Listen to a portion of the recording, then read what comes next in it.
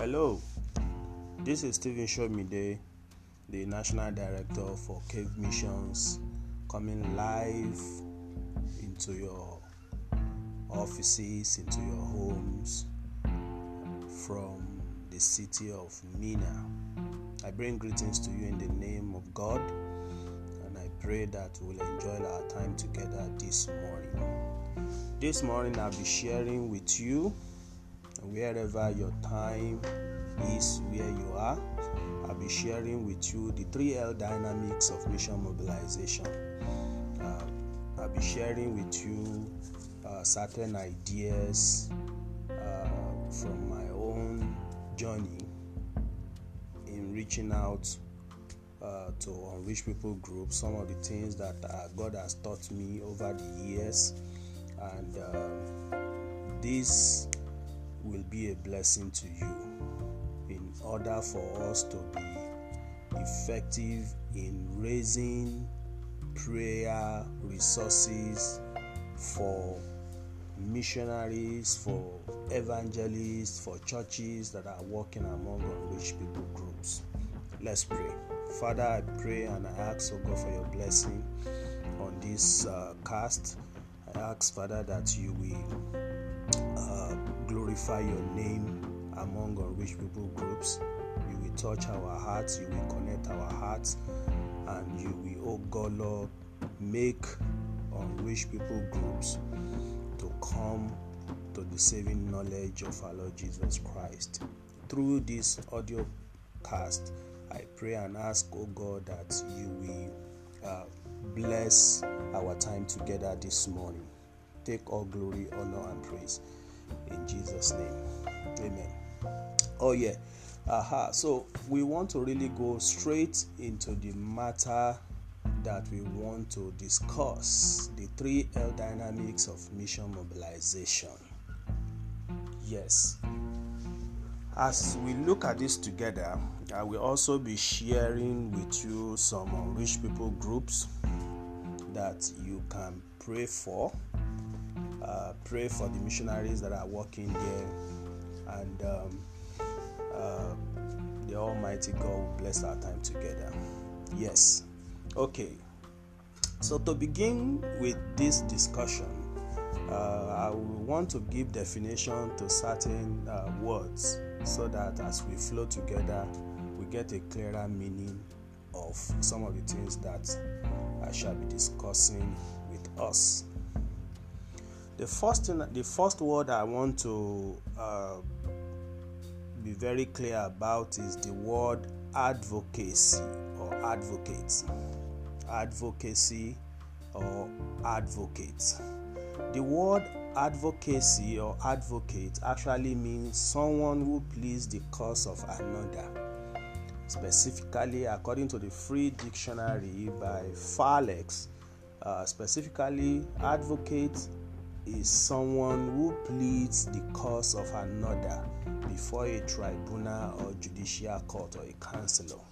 Someone who defends, vindicates, espouses any cause by argument, or a pleader as an advocate of a free trade and an advocate of truth. So, the summary of the definition is that an advocate is someone that pleads for the cause of another.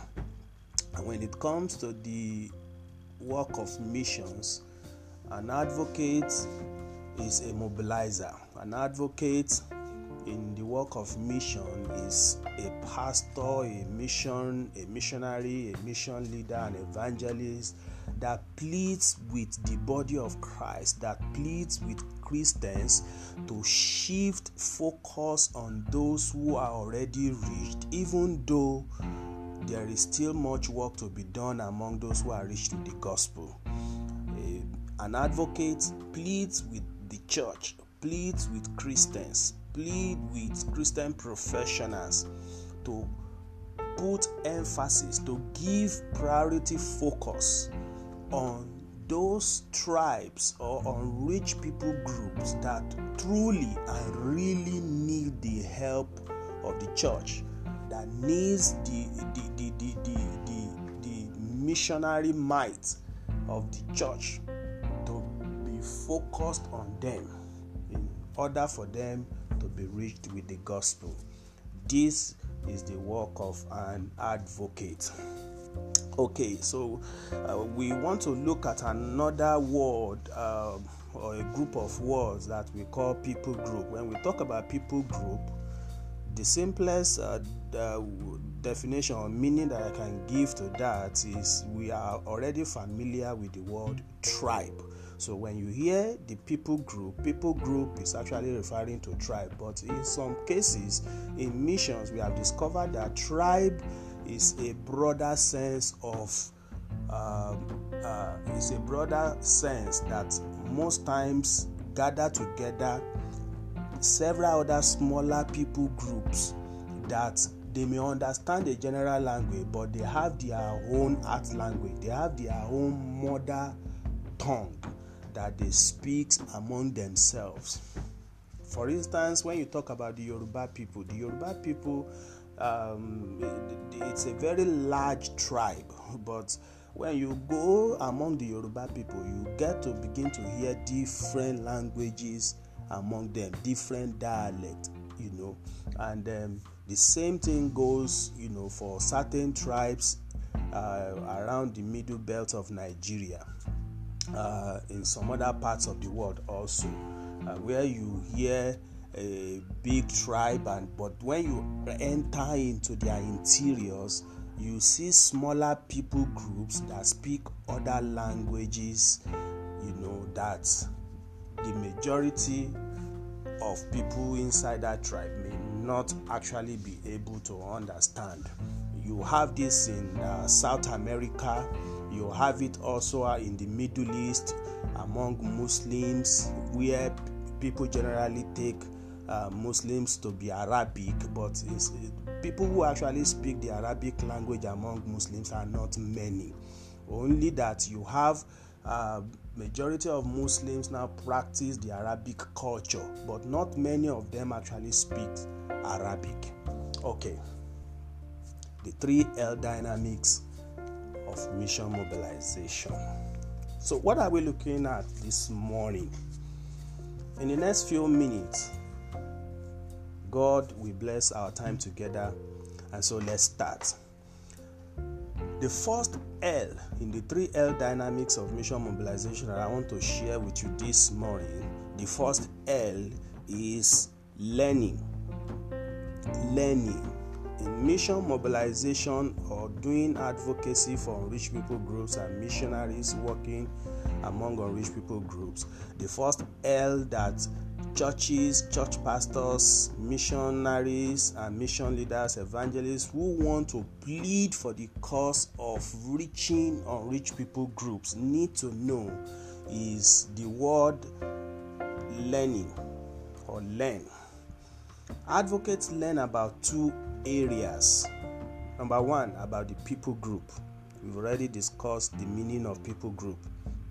The advocates that we are talking about who are into mission mobilization, whether you are mobilizing for prayer or you are mobilizing for resources or for projects among unreached people groups, advocates learn about two areas. Number one, advocates learn about the people group. They learn about the culture of the people, the environment, the geographical features, the terrain, and current status of things among the particular people group that they want to mobilize for. Number two, the second thing the advocates learn about is to learn about the kingdom resources available for that particular people group. And what do we mean by this? When we talk about learning about the kingdom resources available for that people group, we are talking about knowing who is working with or who could work with the people group.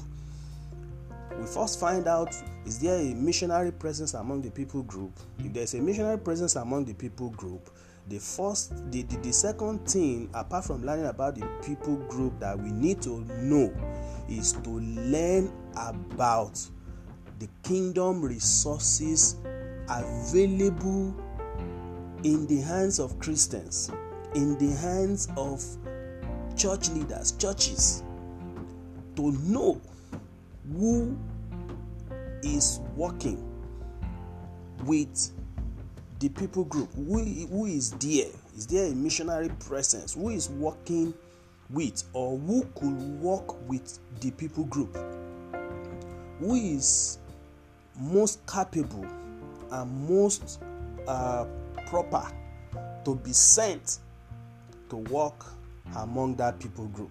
We need to look inside the kingdom. We need to look inside the church. We need to look among ourselves as Christians to really find out the resources available to us for us to effectively reach the people group.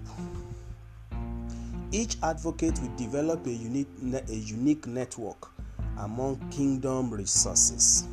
A unique network. Then, the second L in the dynamics of mission mobilization, the second L is that advocates need to link the right resources with the right opportunities. I repeat, the second L in the dynamics of mission mobilization is that advocates or mission mobilizers for the Great Commission work among unreached people groups needs to link the right resources with the right opportunities. This is one of the major areas in the Christendom among us believers, Christians. This is one major area where we are facing a lot of crisis. And the reason why I mention this aspect is because why this is a challenge, why this is one aspect of this podcast that we need to really put and give attention to, is because the church, God already blessed the church in the world. And in whatever part of the world you are hearing me, you are listening to me, God has blessed the church with enormous resources, with great resources, with wealth, with money. We have resources. The church has been endowed with so much resources, with so much capacity to really finish the work of the Great Commission. But our major challenge is that we are not linking the right resources with the right opportunities. We spend more money on things that should not be our priority focus. The church spends more resources on certain areas of the cities of the world, on certain areas of the various countries of the world, especially when we talk of the part of the world where I come from, here in my own country. The church spends much money on people, on places, on things that does not really warrant such resources. We need to link the right resources with the right opportunities. We need to link the right resources with the right opportunities. Opportunities are opening in spite of the challenges we are having in the world today. Opportunities are opening in the media, in the social media. Even though the social medias are coming up with new laws, opportunities are opening up everywhere. Opportunities are opening up in the aspect of geographical locations of unreached people groups. Many unreached people groups, because of insecurity, because of the challenge of economy, the challenge of power, of certain things, of natural phenomenon like global warming and war and ethnic cleansing and all that. Opportunities are opening. People are moving from their natural roots into locations where they can easily access the gospel. So we need to link the right resources with the right opportunities. Then we move to the last L in the dynamics of mission mobilization. Advocates need to know this also, that apart from learning, apart from linking the right resources with the right opportunities, advocates need to seek God to build love in their heart for the people group. So the last L, the third L in the dynamics of mission mobilization that I'm sharing with you today is love. The first one is learn, the second one is link, the third one is love.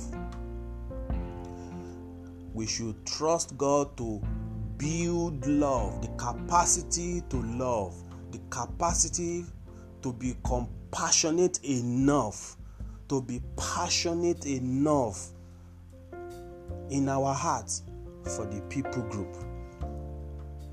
One of the best ways to begin is regular prayer, to set time aside for regular prayer for the Unreached People Group.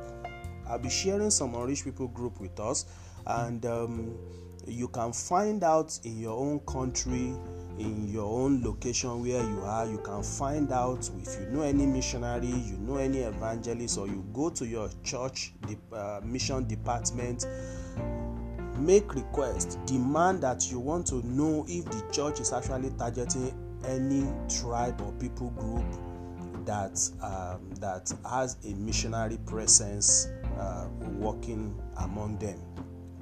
Demand to know the name of such people group.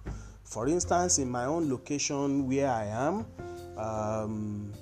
even though we are trying to make sure that we don't have any unreached people groups, we don't have any unreached people group in our own country, we have the Gwandara people that are about 45,000 in population.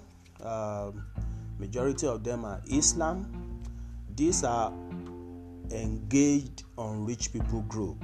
In another podcast, I'm going to explain some of these terms. Engage unreached people groups, meaning that they have missionary presence, but they are still, to a great extent, they are still unreached. We have the Kakanda people. Somewhere in the middle belt of Nigeria, we have the Lopa people, we have the Laru people, with a very small population, even though very small but very significant and strategic people. The Laru people with 8,600 in population, also around the middle belt of Nigeria.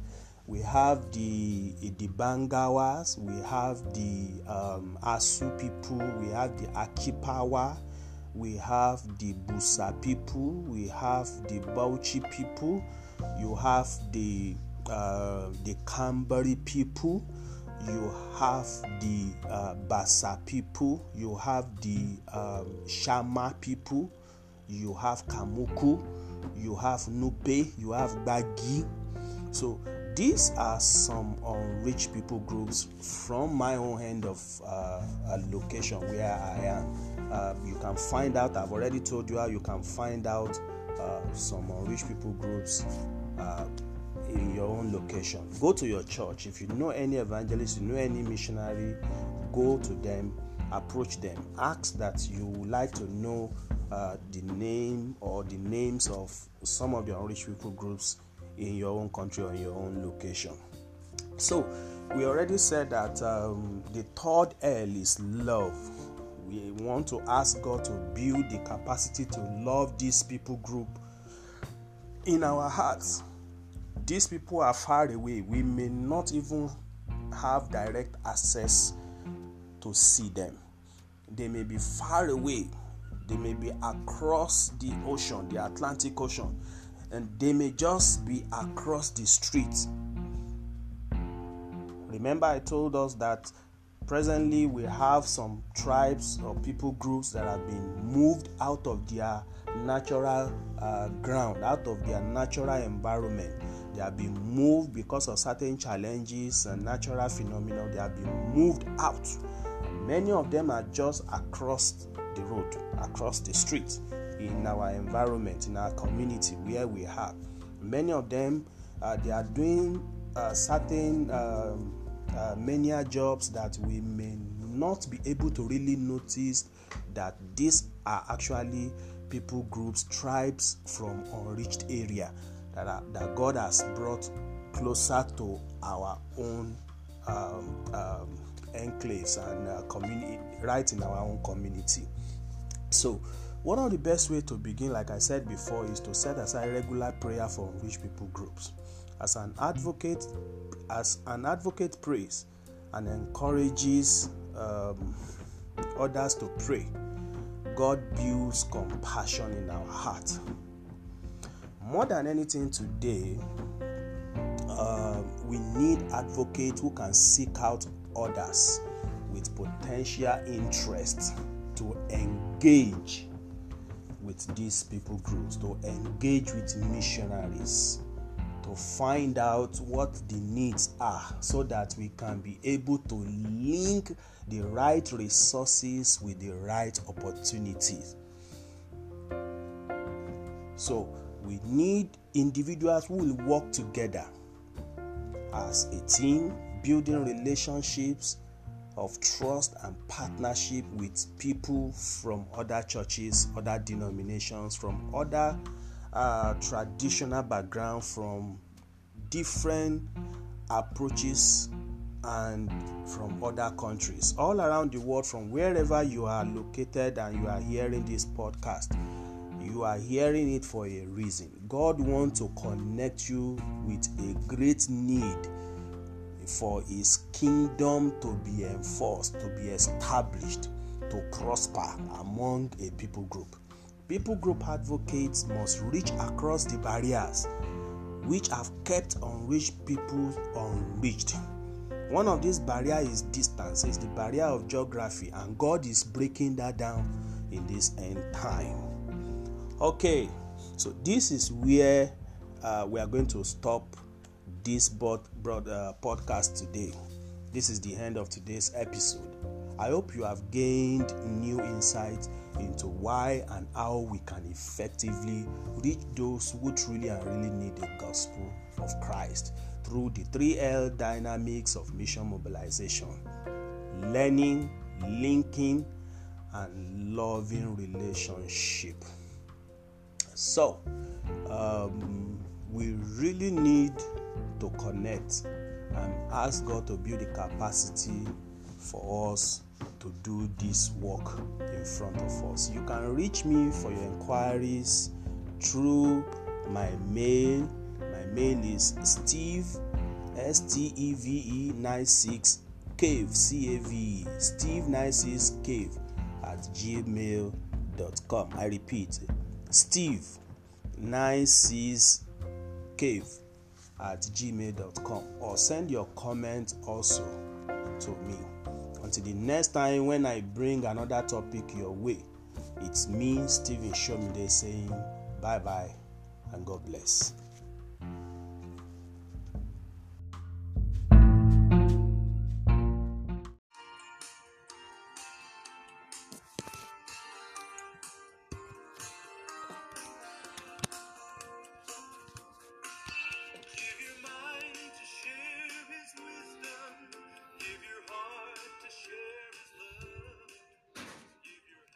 Hello there. This is Stephen Shomide coming to you live from Mission Diet Audio Podcast. Thank you for listening to Mission Diet Podcast. We pray and ask that the Almighty God will continue to bless your ministry and all your desire to see the kingdom of God advanced among unreached people group. Thank you very much. So today, I'm happy to be with you again. Due to some challenges from my side of this country where I live in Nigeria, I've not been able to come online or to do any podcast of recent, but I'm happy to be with you again this morning. Sometime back, if you recall, I'm Stephen Shomide. I just want to narrow down some things that I shared on this podcast some time ago, talking about the 3L dynamics of mission mobilization. I discussed in that podcast, I shared with you about three different L, the 3L dynamics of mission mobilization. The first one, learning; the second one, linking; and the third one, loving. So today I will narrow everything down to the three dynamics of mission mobilization. I will narrow down on the first one, which is the learning part of the dynamics of mission mobilization. If you are involved in mobilizing your church, mobilizing young people, mobilizing missionaries to engage unreached people groups, either through church planting, through film outreach, medical outreach, or through development work, these three dynamics are very important, are very key to doing mobilizations within the church and with church leaders. So today I'm going to share about the aspect of learning when it comes to mission mobilization. You need to learn as a mission mobilizer, missionaries who want to mobilize the church, or a mission director or a mission coordinator for evangelism in your church. We need to learn about two key areas when it comes to mission mobilization. We need to learn about two key areas. We need to learn about the people group that we are trying to reach. So these are some of the things I want us to look at today.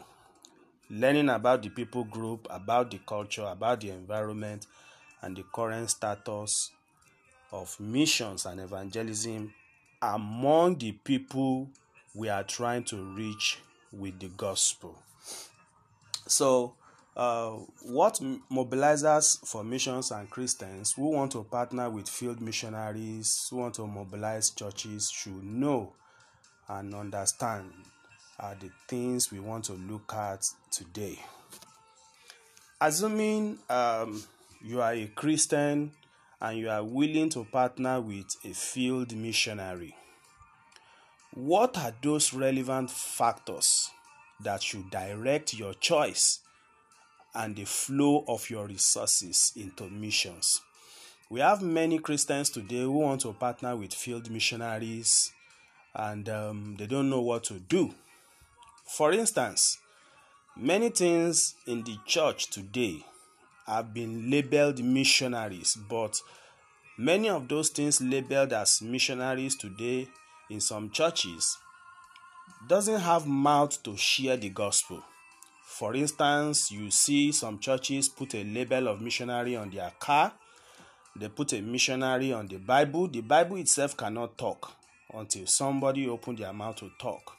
And so many other things. We see many churches spending a lot of money on some things in the church or within the churches that are not actually mission related. The priority focus of such Christians, of such churches, are myopic in the sense that what they are spending money on, the way they are directing their choices and resources into missions, will not and cannot go beyond the four walls of that churches. The money and every resources they spend remain within the four walls of their churches. So if you are a Christian and you are willing to come into partnership, you want to engage with a field missionary, a missionary who is serving among an unreached people group, who is working where you don't have a church, where you don't have a Christian presence, where the missionary is like the Savior, is like Jesus Christ coming into our world when darkness covered the world. So what are those relevant factors that should direct our choice and resources in partnering with such missionaries. So we are focusing on learning today. So what are those things that we need to learn as Christians and churches that want to partner with field missionaries? Number one, we need to learn about the missionary and where he or she is working.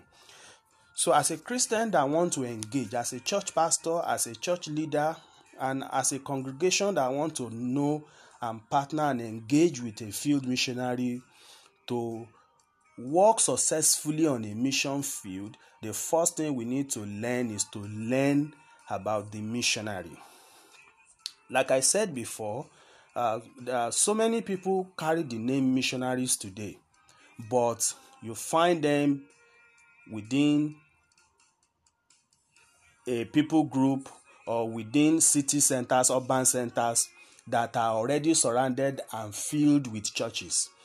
A missionary with a priority focus, living and working among an unreached people group where there is no church presence and where you cannot find Christians, should be the focus of our missional engagement. When you want to find a missionary to partner with, I will suggest you find a missionary that is laboring among an unreached people group. And if you want to really understand what do we mean by a people group, an unreached people group is known as hidden people. Unreached people group, also known as hidden peoples, these groups have no indigenous community of believing Christians. No fellowship, no church, no group gathering to study the Bible or to sing praises to God, either during the week or on Sunday. So, with no believing Christians with adequate numbers and resources to evangelize their own people without requiring assistance of Christians from outside of their tribe or people group. So, this is what we call unreached people group. Like I said before, an unreached people group is a place where you will find or where you may find a missionary working, but the missionary is the only Christian, is the only representative of the church among that particular tribe, and that missionary deserves our attention. That missionary deserves our support. That missionary deserves our prayer, our backing as a church. That missionary is representing us, is representing the church, is representing the Christian community in the world among that particular tribe. When that tribe is looking for anything about Christianity, it is through that missionary they will discover Christianity. But that missionary is there, and probably the missionary or the missionary family deserve our attention and our engagement and partnership. So we need to learn about the missionary, where he or she is working. So the second thing we need to learn very briefly is to learn about the field, the location where the missionary is domiciled, the location where the missionary is. So we need to learn, as we learn about the missionary, let us also learn about the field, the location of the missionary. Is the missionary located within the city? Is the missionary located in an interior, in a remote village, in a remote location, in a particular location? I want you to understand something here. I'm not portraying here that missionaries within the city, within the urban centers, does not need our partnership and support. No. What I am particularly interested in here is for us to engage with those with little or no support, with little or no partnership. That is the focus of this podcast.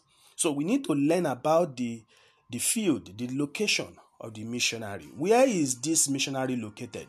Is this missionary located within the city? So even if he's located within the urban centers, let us try and find out some other things about him. But if he's located among an unreached people group, or he's located within a people group where probably maybe a church has been successfully planted among them, let us learn about the location of the missionary.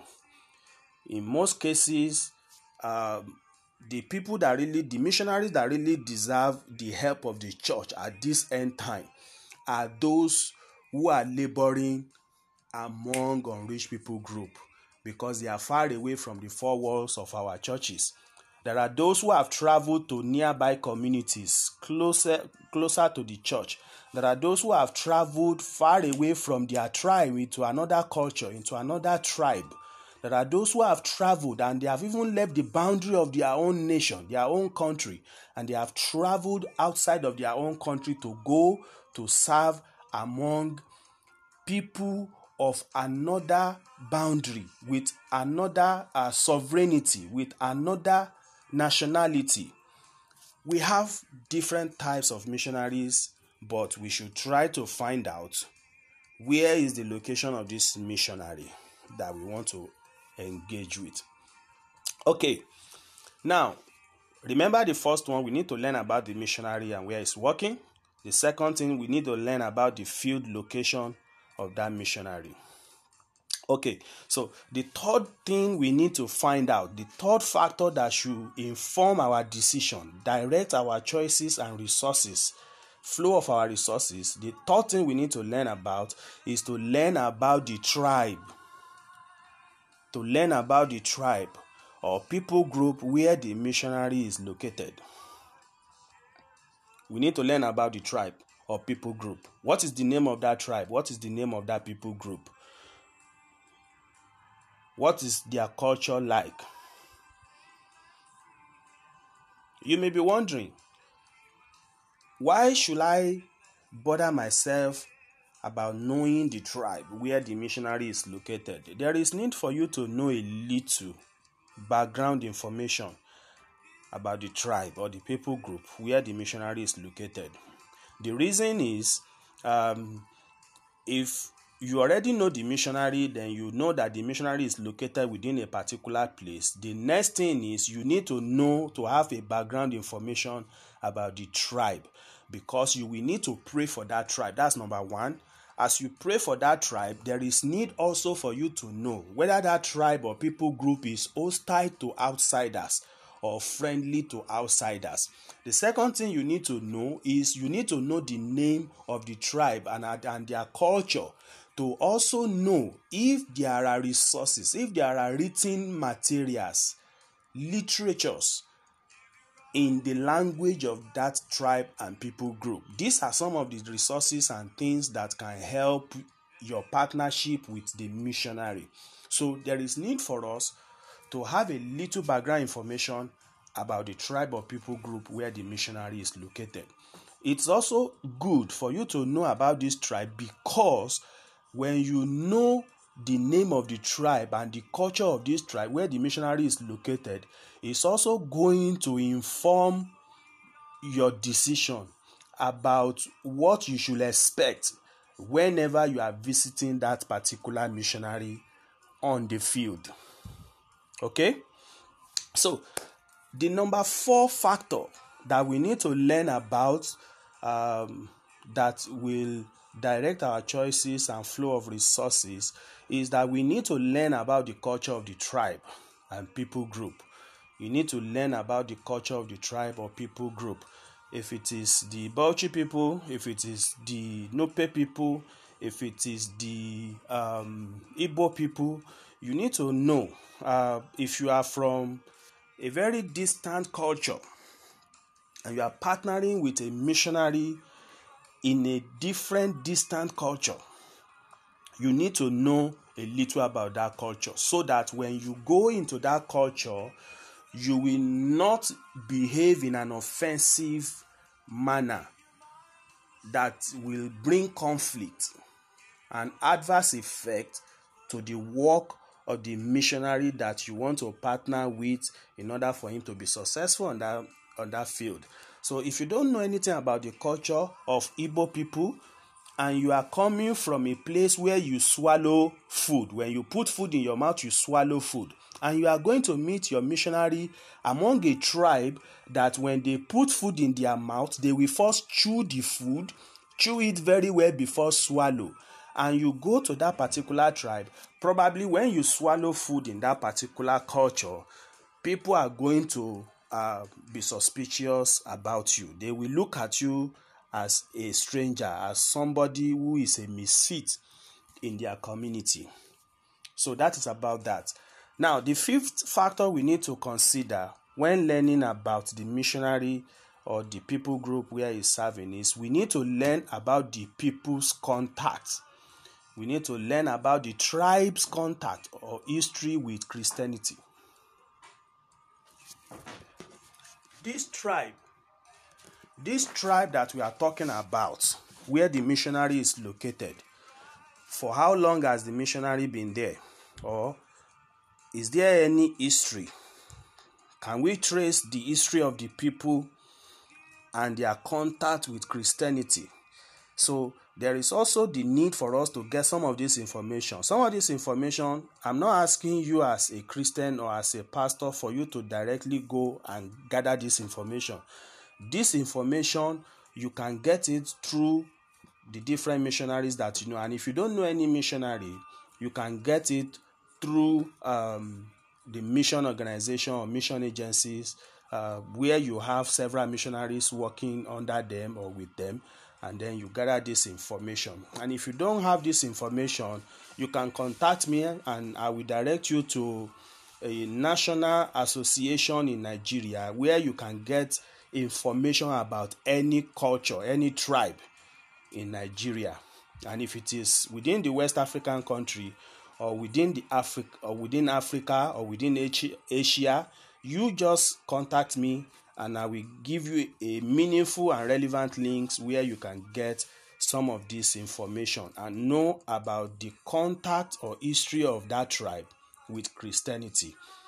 If that tribe does not have any contact with Christianity, there is no history and traces within that tribe or people group, there is need for us to really dig information out, probably through the missionaries, like I said earlier, so that the missionary can be successful.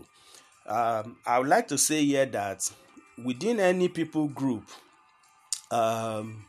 there is this passage, there is this verse in the Bible in the book of Ecclesiastes that say God has left eternity in our hearts. There is a vacuum in every people group, in every tribe. There's a vacuum that God has left there. And inside that vacuum, there is this quest, there is this searching in the heart of humankind to know God, to relate with God. But because of the big problem that exists between mankind and God, because of the sin factor, the problem of sin, there is need for us to be right with God. There is need for man to make amends. There is need for man to repent, to acknowledge his sinful nature, to acknowledge his condition as miserable, and then confess faith in Christ as the Savior, Messiah, and the Lord of all. So when we do this, then we become Christians, we are saved, and the blood of Jesus Christ washed us. So, but in history of every people group, there is one thing or the other that has brought them close to the knowledge of God's redemptive plan for mankind. And these are things that missionaries are always seeking to find out when they are working among any people group. So if the missionary has not gotten far in his work among any tribe, he may not really get to know some of this contact with Christianity and the redemptive plan and nature that God has planted in every tribe until the missionary discovered that, and then he can now contextualize the gospel to use that to preach to the people.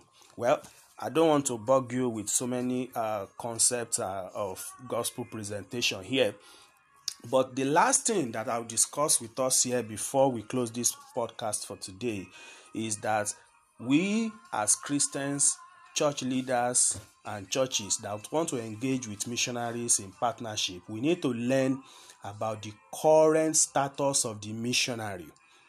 Not just the current status of the missionary, we need to know the current status of the missionary, of the development stage where the community is, and then the structure within that community.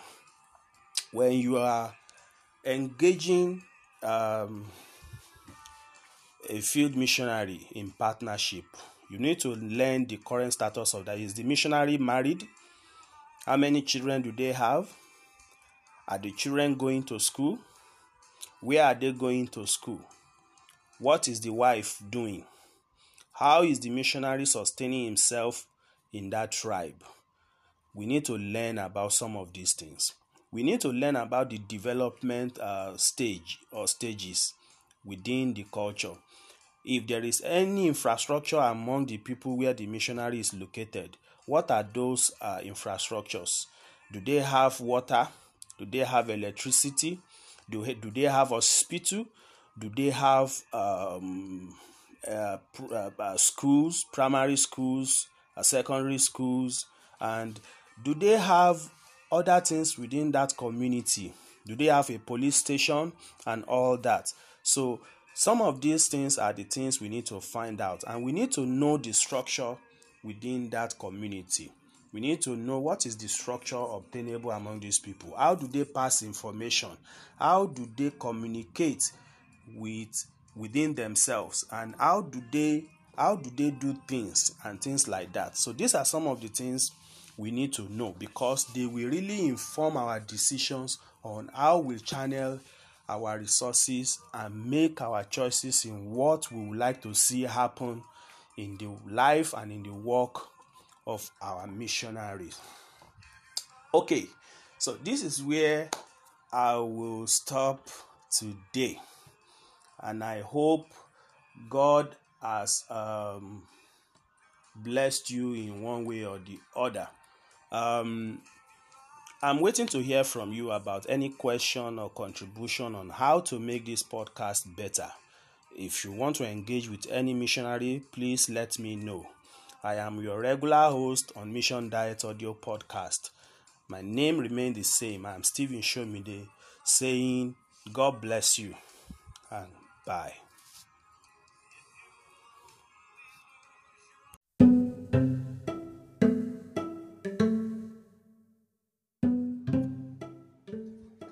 Hello, good day to you, and greetings to all our friends and leaders out there.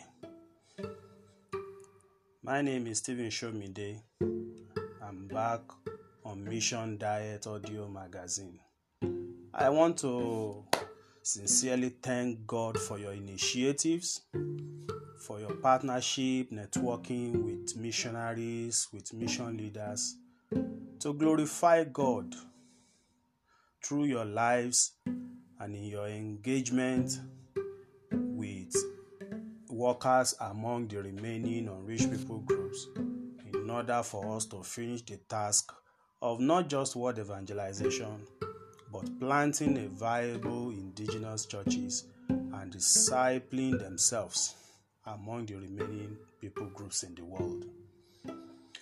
So, on this Easter edition of Mission Diet podcast, we shall be connecting the second L dynamics in mission mobilization with the whole essence of Christ dying a gruesome but redeeming death. Last week, I elaborated on the first L in the 3L dynamics in mission mobilization. The first L, which is learning. But today, we shall be looking at the second L, which is link or linking. What are we linking here? The second L in the 3L dynamics of mission mobilization is on linking right resources with right opportunities. Linking right resources with right opportunities. And we want to connect this with the death and resurrection of our Lord Jesus Christ. Okay, so this is Easter period, and we all know that Easter is about the death, the burial, and the resurrection of our Lord Jesus Christ. I just want to quickly read one or two passages from the scriptures. Probably we are familiar with this. The first one is from 2 Corinthians chapter 8 verse 9. 2 Corinthians chapter 8 verse 9, that says, For ye know the grace of our Lord Jesus Christ, that though he was rich, yet for your sakes he became poor, that ye through his poverty might be made rich. The Lord became he became poor, so that we through his poverty might be made rich. The second scripture that I want to read is from the book of Colossians, the letters of Paul to the Colossians as inspired by the Holy Spirit. Colossians chapter 1 verse 21 and 22. And you that were sometime alienated and enemies in your mind by wicked works, yet now hath he reconciled in the body of his flesh through death, to present you holy, unblameable, unreprovable in his sight. So, in the first instance, in the first passage where we read, we saw there that though the Lord was rich, yet he became poor, that we through his poverty might be made rich. Rich in faith, rich in our daily walk with God. And then the second scripture clearly put it straight for us that we were sometime alienated and we were enemies. When it comes to our relationship with God, God looked on us as enemies because there was a division that separated us from God. But now, Jesus Christ, through his death in his body, has reconciled us back to God. He has reconciled us back to God, and at the same time, he wants to be able to present us at the end of time back to God, holy, unblameable, and unreprovable in his sight. So, we are talking about linking the right resources with right opportunities, and what has this got to do with this particular Easter period that we are in presently all over the world? The death and resurrection of Jesus Christ has a lot to do and has so many keys for us to be able to connect and engage with the world that Jesus Christ died for. Jesus did not only come to teach, to heal, and to train his disciples to reach out to the world, but the main purpose of his coming was to open the door of forgiveness for all men by his dying on the cross. So, perhaps you find this hard to understand. You will not be the first to to find this difficult to understand. The disciples of Jesus Christ in Luke chapter 18 from verse 31 to 34 were also dumbfounded when Jesus Christ told them the reason why he will die. He told them how he will die, how he will be prosecuted, how he will be treated. He also told them the manner of execution that he will be put through. So, but the reaction and the attitude or the sentiments, the emotions of the disciples did not allow them to ask Jesus Christ to really explain to them. But on 3 different occasions, Jesus Christ told them that he will die and that on the 3rd day he will rise from the dead. So, we are still looking at how this is connected to the work of missions, especially the second L in the 3 dynamics of mission mobilizations. Linking right resources with right opportunities is something that the church, mission leaders, church leaders, general overseers, apex leaders of the church throughout the world and in this country, Nigeria, need to seriously sit down to analyze and to reprioritize how they deploy the resources of the church. In this particular edition today, if you can get your pen and your writing material, your paper, I want to make a list, 2 different lists. I want to make a list and then a second list. The first list is about right resources available in our churches today. And these resources, they are 12 in number. The ones I want to mention, you may be able to look at any other resources again in your church, but I'm going to list 12 major resources that we have in our churches today that we need to begin to connect with right opportunities that exist today among unreached people groups and all over the world. So I will start by looking at the various resources available in our churches today. The first resources that we have, or the first on the list, is prayer and intercessors.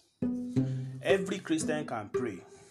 We have so many churches doing all-night prayers. We have so many intercessors all over the world. In our country, we have so many Christians who are praying, and we can channel our prayers. We can channel our prayers toward finishing the task of the Great Commission. So we have many prayer warriors, we have intercessors, but if we are to look at our prayer request, what we are praying for, we are practically praying for God's blessings, for deliverance, for breakthrough, and so many other things. We pray for leaders, we pray for our nations, but we need to pray, thy kingdom come. Not all our prayers are channeled towards bringing down the kingdom of God here on earth and doing the will of God among the nations. So we need to direct our prayer warriors to pray and focus their prayers on missions, on unreached people groups, on missionaries who are working among unreached people groups, missionary families, missionary children who are living among unreached people groups where you don't have basic infrastructures and schools to raise their children and all that. Yet these missionaries are there. So we need to redirect our prayer focus away from just asking God for blessings to God making us a blessing to the nation. God should make us channels of blessings to the nations. The second on my list here, looking at the resources available in our churches, the second on my list is we have laborers. laborers. We have so many laborers. The numbers of Christians in my country exceed 50 million, probably close to 55 million or more. So when you look at these 55 million, how many of them are actually evangelistic or evangelical in nature? How many are serious about making Jesus Christ known and glorified in their neighborhood, across the street, and probably across the sea? So we have so many Christians in our churches, potential laborers who are outside of the harvest, who are within the four walls of our churches. And then when Jesus Christ look at the nations and look at our churches, then Jesus Christ will almost break down in tears, because we have so many people in our churches now who are not burdened about what has burdened the mind of Christ. We have so many Christians who are careless, who are less concerned about what happened to these unreached people groups. So we have so many Christians in our churches, but they are not mindful that we have been saved to serve. So we have so many laborers in the church or in our churches that we need to connect with the opportunities on the mission field. Many of these are laborers. Many are there looking for work, looking for job opportunities, looking for employment, looking to government to employ them and be paying them salaries. And whereby the King of Kings, the Lord of Lords, is looking for laborers, looking for people to be employed and deployed into the harvest. And our Christians in our churches are withdrawing application. They are not applying. They are not interested in the service of the kingdom. This should not be the case. The Bible talks about the fivefold ministries in the book of Ephesians chapter 4. And the Bible said that these fivefold ministries are meant to prepare Christians, to prepare disciples, to prepare members in the body of Christ for the work of the ministries. So if Christians within our churches are not interested in serving the Master, in serving the purpose for which Christ died, for which we are celebrating Easter, then we need to ask our leaders serious questions why we have so many youths in our churches who are disconnected from kingdom opportunities. Opportunities to be teachers in the mission field, opportunities to even be teachers within the urban centers, opportunity for those who are learned to engage people who have relocated from their culture, from their countries, and they have come close. They have relocated from their own cultural environment, from their own birth location where they gave birth to them. They have relocated to our areas, within our communities, and we cannot engage these people. It's a serious problem. Number 3, on my list of resources available in our churches is we have so many Christian literatures in English, literatures in the language that we understand, that we can read very well. We have so many books from all over the world, books written by men of God in our own country that are on sale everywhere. We have so many literatures, but these literatures are meant to build the life of Christians, to disciple younger Christians. But these literatures can really be found in other languages that are required to reach some of these unreached people groups. For instance, you are working among the Canberra people, and then you want to use the book of Oswald Chambers, and for you to use that book, you need to first look for somebody who will break that book down and interpret it and translate it into the Hausa language, and then they now use that to translate it into the Canberra language. So we have so many literatures all around us We buy books every now and then. We have big libraries with books that we have read 20 years ago, books that we have read 34 years ago. They are still standing there on our library, but we don't need those books again. Those books have blessed our lives, no doubt, but can we get this same type of labor, this same type of effort? Can we put this type of effort in translating these literatures into languages that can benefit and make the presentation of the gospel relevant and meaningful to unreached people groups? So, I go to number 4 on my list of right resources available in our churches today. Another thing that we have in our churches today available is gospel recordings. We have gospel recordings. We have it on our phone. We have it in memory cards. We have it in the Proclaimer. We have it in the different version of it, in cassette and in video and all that.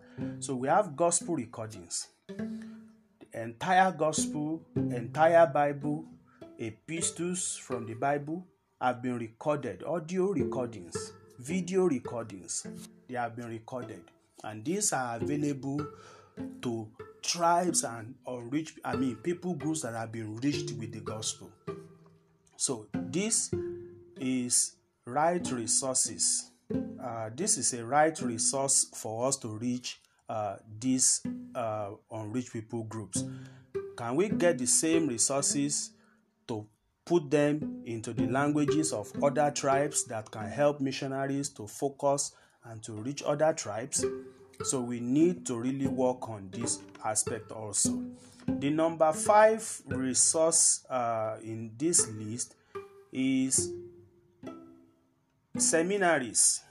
Right resources available in our churches. We have seminaries, we have school of mission, we have primary, secondary schools and all that. We have well-grounded professors, teachers, lecturers, trainers that are handling our seminaries, handling our school of mission, that have even established primary and secondary education. Some churches have gone forward to start tertiary institutions, universities, college of educations, and all that. So we have these existence among already rich tribes. Talk about the Igbo people, the Yoruba people, the Hausa communities in the core north of Nigeria. You have some of these things established already there, but the impact of this, we can further use the impact of these seminaries, school of missions, primary and secondary education to further reach unreached people groups. So we need to think about this. I cannot see any seminary among the Kanuri people. There is no seminary among the Nupe people. There is no seminary among the Gbagi people. You have Bible schools, you have school of missions, but the impact of this is they are still very minimal. So we need to further improve on these resources available within the reach of our churches, within the walls of our churches, and focus them to connect them with the right opportunities on the mission field. Another thing that we have in our churches that is on my list is money. The Nigerian church is so rich. We are so rich, and then we have money in our churches. And we also have leaders who are not interested in raising disciples, but they are interested in raising their bank accounts. We have church leaders who are not interested in the spiritual well-being of people, but they are interested in the money of members. They are interested in the money and offering tithes of members to buy houses outside of their country, to buy jets, to buy exotic cars and all that, but they are not really interested in using this money to deploy them to support and partner with those who are serving among unreached people groups. The church in my country, the church in this country, Nigeria, we have money. There is so much money in the Nigerian church that even the federal government is interested in getting their own share of money from the money of the church. They have seen it that ministers of the gospel are so rich. Some of them are richer than the country. Some of them are running their churches and ministries, their seminaries, their different establishments. They are running those things very well with the offerings and tithes that they are raising. But then, can the church focus this wealth, this money? Can we focus the money of the church on actually reaching these unreached people groups? Your church, my church, the church belongs to Jesus. We all belong to Jesus. But anyone that you see that is now fighting for a church, saying, this is my church, I started this church, I started this ministry, this is my ministry, that is very wrong. These are some of the reasons that made the money of the church to be tied down within the four walls of the church. We felt that the money should be spent within the four walls of the church. The money should be spent for members to see what their money have been used to do. But these are all very wrong views for tying the money of the church down within a location. God has blessed the church in order to be a blessing to the nations. God told Abraham, I will bless you and I will make you a blessing to the nations. In you, all the families of the earth shall be blessed. That's Genesis chapter 12, verse 3. So this is the purpose why God has so much blessed the church. Psalm 67, the Bible says, God be merciful unto us and bless us, and cause your face to shine upon us, that your saving power might be made known among the nations. It is when God has blessed us that we can be a blessing unto the other. So my encouragement here is that we should be careful how we tie the money of the church down to things, to projects, to things that will not make missionaries who are serving among unreached people groups, will make that we frustrate the work of evangelists who are serving among unreached people group. No. Number 7, in order to be very fast, number 7 is Christian professionals. We have Christian professionals all over our churches, those who are executive, those who are within the government and all that. We have so many Christian professionals, and this can be very key in order for us to reach the nations. Number 8, we have technology. We have so much to do with technology, even in the way we run our church services these days. So we have technology within the reach of the church. We can use different things to make church services and programs to reach out to more audience, to the community where the churches exist, and to even communicate with people 100 or 100,000 miles away from where our churches are located. So we have technology, and these technologies are coming on. They are being renewed every day. New technologies are being introduced to the world. Number 9, we have the big media and satellite broadcast. All these are resources within the reach of the church. We have these things within the reach of the church, and we can use this, connect the big media and the use of satellite broadcast to connect with the right opportunities that are available on the mission field. How are we? After this, now I will go on to just mention some of the opportunities available for the church to use these resources. We have land, space, and structure. We have land, space, and structure. Where our churches exist and where Christians have been established and growing very well, where there is less persecution and all that, you will discover that churches have land space. They have very good structure in terms of physical structure and then in terms of administrative structure. But how do we use this our space and the structure that we have to connect with opportunities available on the mission field? Number 11, we have coordinated association network of ministers. You have the Christian Association of Nigeria, you have the PFN, you have the CPFN, you have in Gambia they have the Gambia Association of Christians and all that. They have the Gambia Pentecostal Fellowship and all that. So in the different countries where the church have been entrenched and established, you have coordinated association and network of ministers.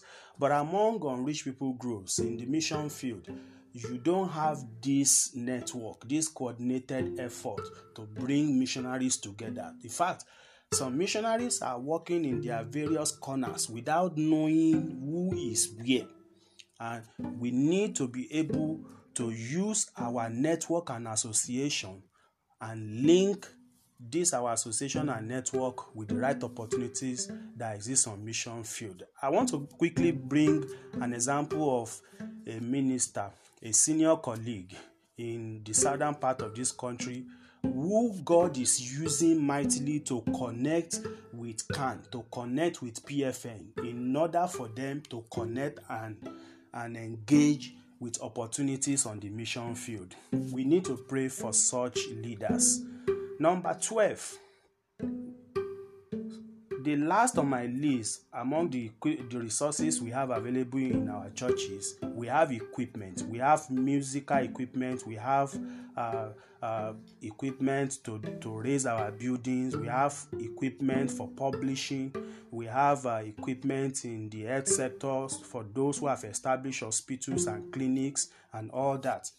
We have all this. All these are available onto our churches, but we need to be able to link them with the opportunities that are on the mission field. Let me quickly run a list of the opportunities. I will not be tempted to explain these opportunities. Number 1, humanitarian problems. We have humanitarian problems in some parts of the world today that if we can connect the resources available in our churches to these areas of the world, we will be able to enter the mission field and then prosper in working among them. We have unemployment as number 2. Number 3, we have the Arab Spring. Arab Spring or uprising, meaning cry for change. Among Muslims in the Middle East, there is this cry for change, and the church needs to connect with these opportunities to harvest the souls in the Middle East. Number 4, global terror, rise in global terrorism, causing Muslims to ask questions about their faith. Number 5, migrations, including those of refugees who have migrated and moved out of their to their locations where they have been popular, where they are renowned and all that. They have moved to different locations as refugees. So we need to connect with these opportunities. Many people have been moved out of the north of Nigeria to the southern part of Nigeria. Number 6, job and study opportunities. Many Saudi students look forward to being admitted for studies in the US. And then we have Turkey universities also coming to Nigeria to come and look for students and then to give them scholarships. So number 7, sporting events. We have FIFA World Cup in Russia 2018, Qatar in 2022, and so these sporting events, they present opportunity also for the church to reach out, because many people travel from their own country to go to watch these events, and then it can be a great opportunity to make new friends Number 8, the internal rift within some religions of the world, like between the Sunni and the Shiites in Islam, Hinduism, and then in Buddhism. Number 9, satellite and internet opportunities. These are some of the opportunities available on the mission field all around the world. Number 10, increase in visa on arrival countries. These are opportunities that are available for us. You are going to Gambia, you pay for your visa on arrival. You are going to Kenya, you are going to Ethiopia and all that. Some of these countries are trying to reduce the restriction on how people enter their country. Number 11, language learning opportunities with scholarship. Number 12, modern day technologies, smartphones, and inventions. For instance, we have the memory card, external drive, Zoom, WhatsApp, Facebook, etc. These are some of the avenues now that you can use to share your faith, to share the gospel, and to carry the gospel to some countries without necessarily carrying printed Bible. I remember when I went to Gambia, the first time I went to Gambia, I had to put my Bible in a tablet, and the second time when I went with some printed materials for missions training to organize a training for some leaders in Gambia, they wanted to seize those printed materials at the airport in Gambia, but God just gave a favor and all that. So we have opportunities to link the right resources when it comes to modern technologies for our use among unreached people groups. Advancement in transportation network. Number 14, the romance between the West and the Arab world. The use of satellite transmission for the gospel with no need for visa or permit. And then lastly, medical and business tours to Middle East and Asia. So these are some of the opportunities existing on the mission field, and like I mentioned earlier, the 12 resources available in our churches. Now, I want you to look at yourself. I want you to consider some of the resources that you have available in your house, in your church, in your office. How can you connect some of these resources with missionaries? How can you connect these resources with the mission agencies for them to deploy to the mission fields? My prayer is that the Almighty God will continue to help us, especially as we celebrate the death, the resurrection of our Lord Jesus Christ. Thank you very much. It is me, Stephen. I would love to hear from you. Please reach me on 070 3064 7775. Again, 070 3064 7775. I'd love to get your feedback. Thank you very much. It is me, Stephen Shomide, saying God bless you and bye-bye.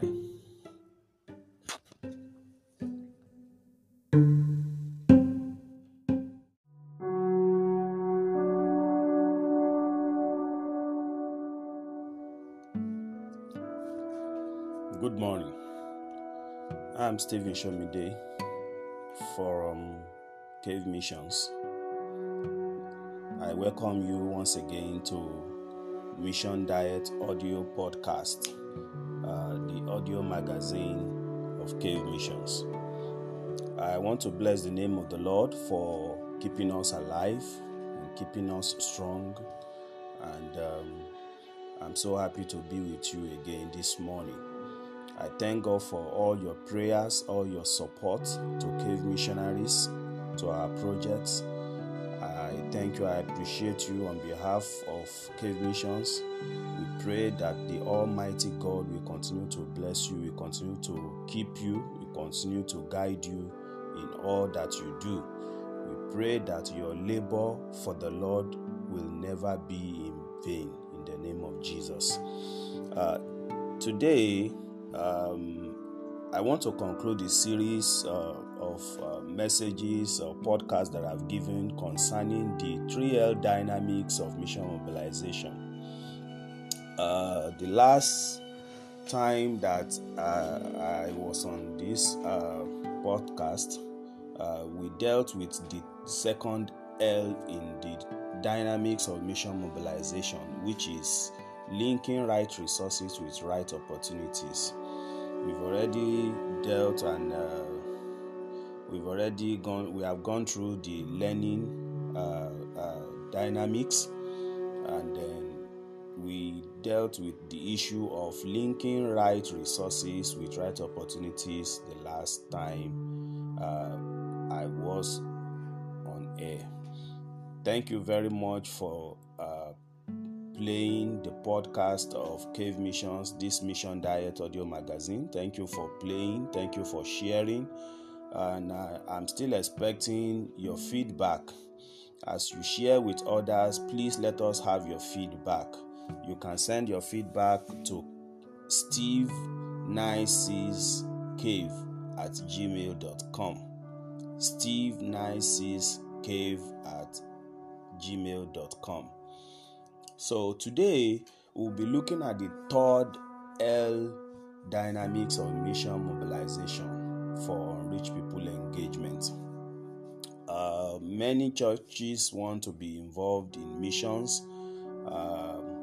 Many groups also want to partner with missionaries and things like that. Some Christians want to personally engage with missionaries, and they don't know where to start from. So I want to still encourage you to share this podcast with friends who would like to engage with missionaries, to partner with missionaries, to get to know the challenges of missionaries in order for them to be able to partner and do their own bit in the Great Commission task of reaching the whole world with the gospel.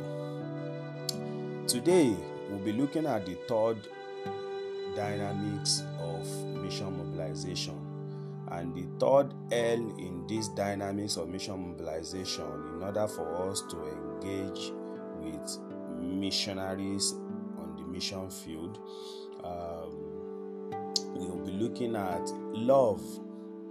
The third L in the 3L dynamics of mission mobilization is love. Yes, love. This is one word that we need more than any other thing in the world today. It is because of this love that God sent His only begotten Son into the world to die for us and to redeem us from destruction, to redeem us from eternal damnation, and to bring us back into fellowship with God, into communion with God. So, the love dynamics in mission mobilization is very essential, is key to a long and lasting engagement with missionaries on their mission field. Advocates and partners with missionaries must seek and pray to God to build love in their hearts for their target people groups. So we need to ask God to put the love of these people in our hearts. We are not just trying to connect with missionaries just because we also want to know that yes, we are doing missions. No, but we want to connect with missionaries because God loved these people. Jesus Christ that came to die for the world died for everybody. Jesus did not just die for me. He did not just die for you that have become a Christian. Jesus died for all Muslims. Jesus died for all Buddhists. Jesus died for all Hindus. Jesus died for all Taoists. Jesus died for everybody in the world, including those who are in traditional religion. Jesus died for all. And in order for us to reach out to these people with the gospel of salvation, we need to have that capacity to love them. Yes, we need to have that capacity to be able to love them. So we must ask God himself to put the love for these people in our heart. It is only God who can put the love for these people in our heart. We may not have the power, the ability to love these people, because many of these people that we are talking about, some of them are unlovable. Some of them, when you look at what is happening all around, you'll be wondering, can we really love these people? Recently, somebody called me, a mission leader from a one of the largest denominations in Nigeria. Their mission leader called me, asking me to help them find a place where we can keep a Fulani convert. This denomination happened to be one of the richest and one of the largest denominations in Nigeria, but they don't know what to do with a Fulani convert. And the reasons are not far-fetched. The reasons for this, when you look at the community, you look at what is happening in Nigeria, you look at what is happening in the Sahel of the Sahara, you notice that many people are skeptical about Fulanis who are coming to the Lord. So we need to have the capacity to be able to identify these sincere seekers and then to be able to care for them, to be able to nurture them up with the sincere milk of the Word of God.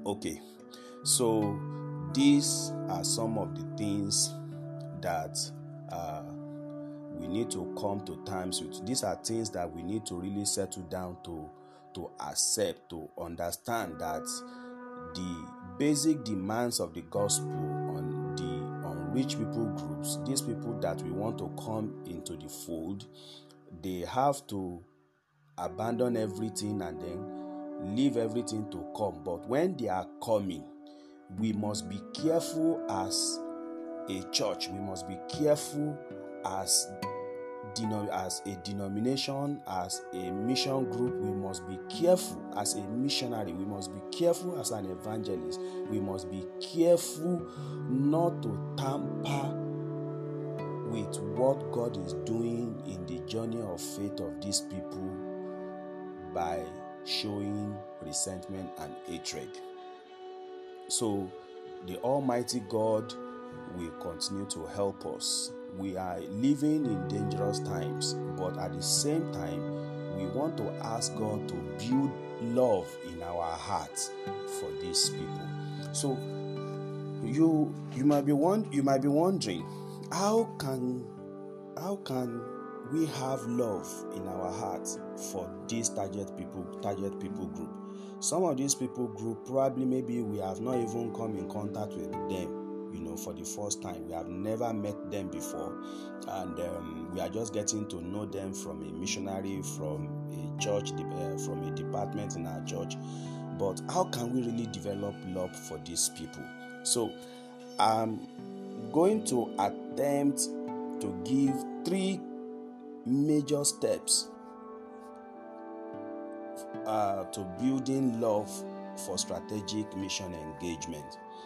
Yes, God is the one who will build this love in our heart for them. But then there are 3 things that I just want to quickly point out for us to know. As God build His love in our heart for this people group, for missionaries, for converts, these 3 things that I want to share with you, and I will give you instances and examples from our own ministry activities, so that you can really understand how God is building love in our heart for these people. The Bible says the love of God is shed abroad in our heart. So God wants to love people, God wants to reach out to people, but God cannot reach out to this target people group without love in our hearts.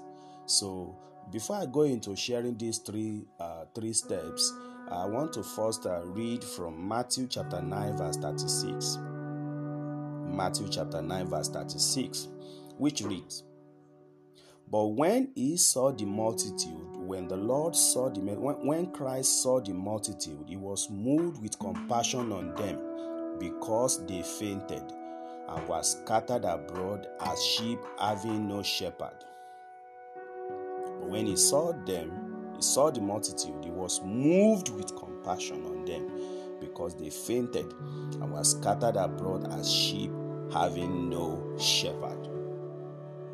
So when you look at this particular verse of the scripture, Jesus Christ, when he saw the multitude, So, and then after seeing the multitude, the Bible says he was moved in his bowels. He was moved in his heart with compassion, active pity. Not just pitying the people, not just doing, sorry. No, Jesus Christ was moved with compassion, meaning that he took a definite step of action to move into their situation to bring solution. So Jesus Christ was moved with compassion because these people that he saw, they are fainted. He saw them scattered abroad. He saw them that they were like sheep with no shepherds. So the same thing is happening today among unreached people groups.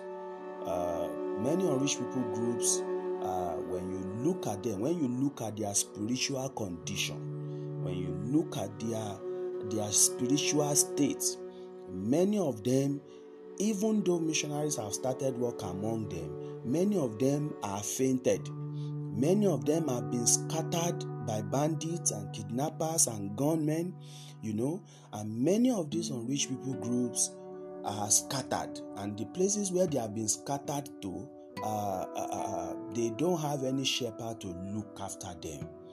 But we have the shepherd of Israel who cares for them, who want to build love, capacity to show compassion in our heart to reach out to them. For instance, Cave Mission started work among Bauchi people some time ago, I think 1998, and among the Ura people in the northern part of Nigeria. And we have been able to establish churches among these tribes until persecution, opposition, until bandits and gunmen started attacking. And then these people today, where we have planted churches, the people have been driven out of their communities. Many of them have been scattered to different locations, and we are even finding it difficult to be able to locate all of them. So this is just what we are talking about. This is like what Jesus Christ saw in Matthew chapter 9:36. When he saw the multitude, he was moved with compassion on them. I pray today that as you listen to this podcast, as I share about real-time situations, experiences from our own mission activities, I pray that the Almighty God will move your heart with compassion to take a definite course of action to do something about what you are hearing. So the second scripture that I want to read is from Matthew chapter 6 verse 21. Matthew chapter 6 verse 21. For where your treasure is, there will your heart be also. For where your treasure is, there will your heart be also. Here, Jesus Christ was making a statement of fact. Wherever your treasure is, your mind is always going there. Your heart is always there. You don't forget where you keep your treasures. Something that is of valuable to you, of great worth to you, you don't forget such things.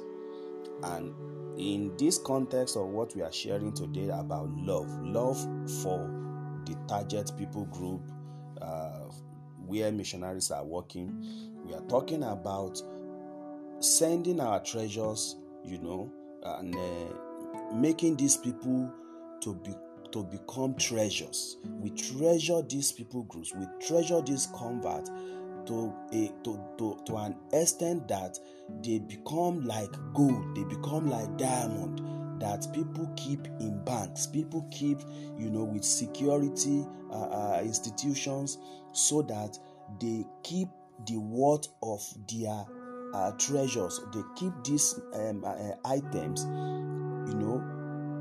for the future, for the sake of the future. So it's just like what God said about the children of Israel, that they are his treasure.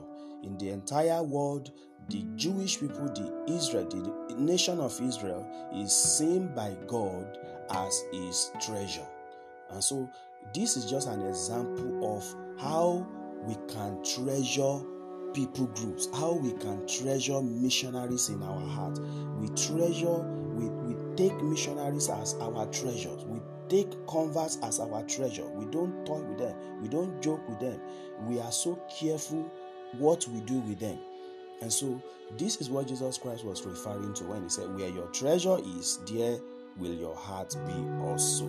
So when God built love for mission, for missions, for missionaries, for rich people group, for converts, when God built love in your heart, you take these people groups, you take these mission fields as your treasure. Now, let me mention these steps very quickly. The first step to building love for strategic mission engagement, number one, is one of the best way to begin is regular prayer for the unreached people group. As partners with missionaries and mobilizers prays and encourages even others to pray for these mission fields, for these people groups, for missionaries, for missionary families, God builds compassion. When we make it a regular affair, God builds compassion in our hearts. I know people who have been praying for cave missionaries. They have been praying for cave mission field for more than 15 years. For more than 15 years. And this is the type of what we are talking about. When you make prayer for mission field, for missionaries, for people groups, where missionaries are laboring, you make it a regular affair before God. God builds compassion in your heart. Number two, one of the ways by which God builds love in our hearts as we try to reach to the nations is that we should try to get first-hand information about the state of your target people group, about the mission field. Try to get first-hand information about the current situation on that mission field. I cited an example in two of our mission fields in the north of Nigeria, where presently Cave Mission is planning to send relief materials to our converts and probably other Christians who have been scattered into 5 different locations in 3 local governments in the north of Nigeria. So this is the situation on that mission field. On that mission field now, people have been scattered. People have been driven out by kidnappers and gunmen. So they have been driven to different other locations. And then when you have information about the current status on that mission field, you will know exactly how to pray. And at the same time, God uses the information you are getting to build love in your heart. The last thing I want to share very briefly is about the last scripture that I read in Matthew 6:21. For where your treasure is, there will your heart be also. The other side of the coin of this scripture, of this passage, is that when you send your treasure to the mission field, when you send your treasure for needs, to take care of needs in the lives of missionaries in the mission field among the nations, God uses this also to build love in your heart, because the scriptures cannot be broken. The scripture says, where your treasure is, there your heart will be there.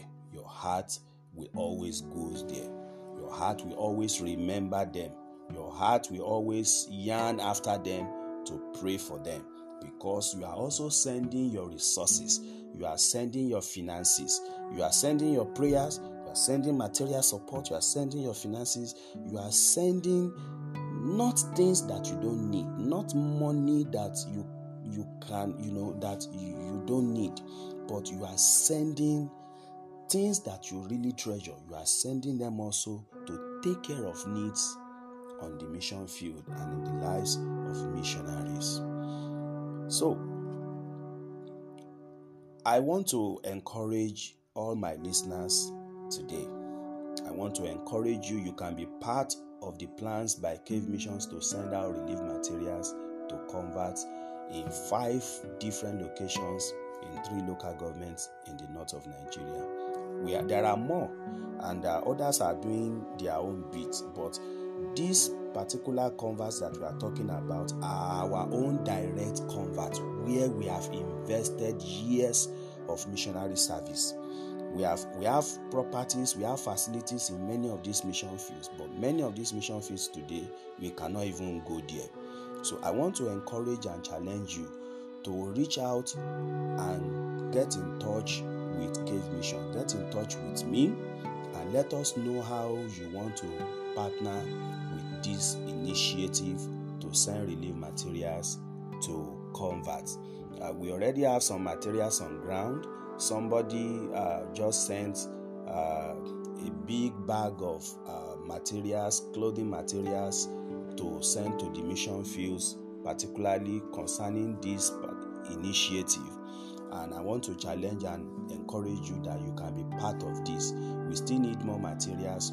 We also need money to be able to buy food items, to be able to buy sleeping materials, so that we can go and share for them.